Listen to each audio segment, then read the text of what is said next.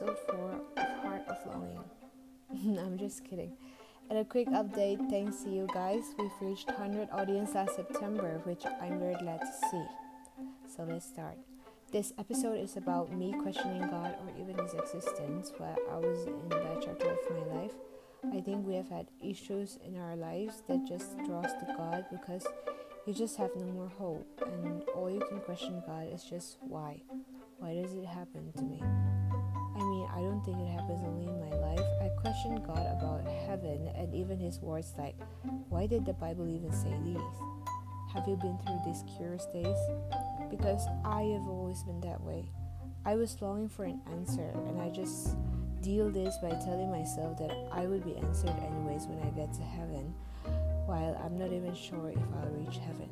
So yeah, that's a curious skeptical phase that I've gone through in my life, and it was tough to even take it in.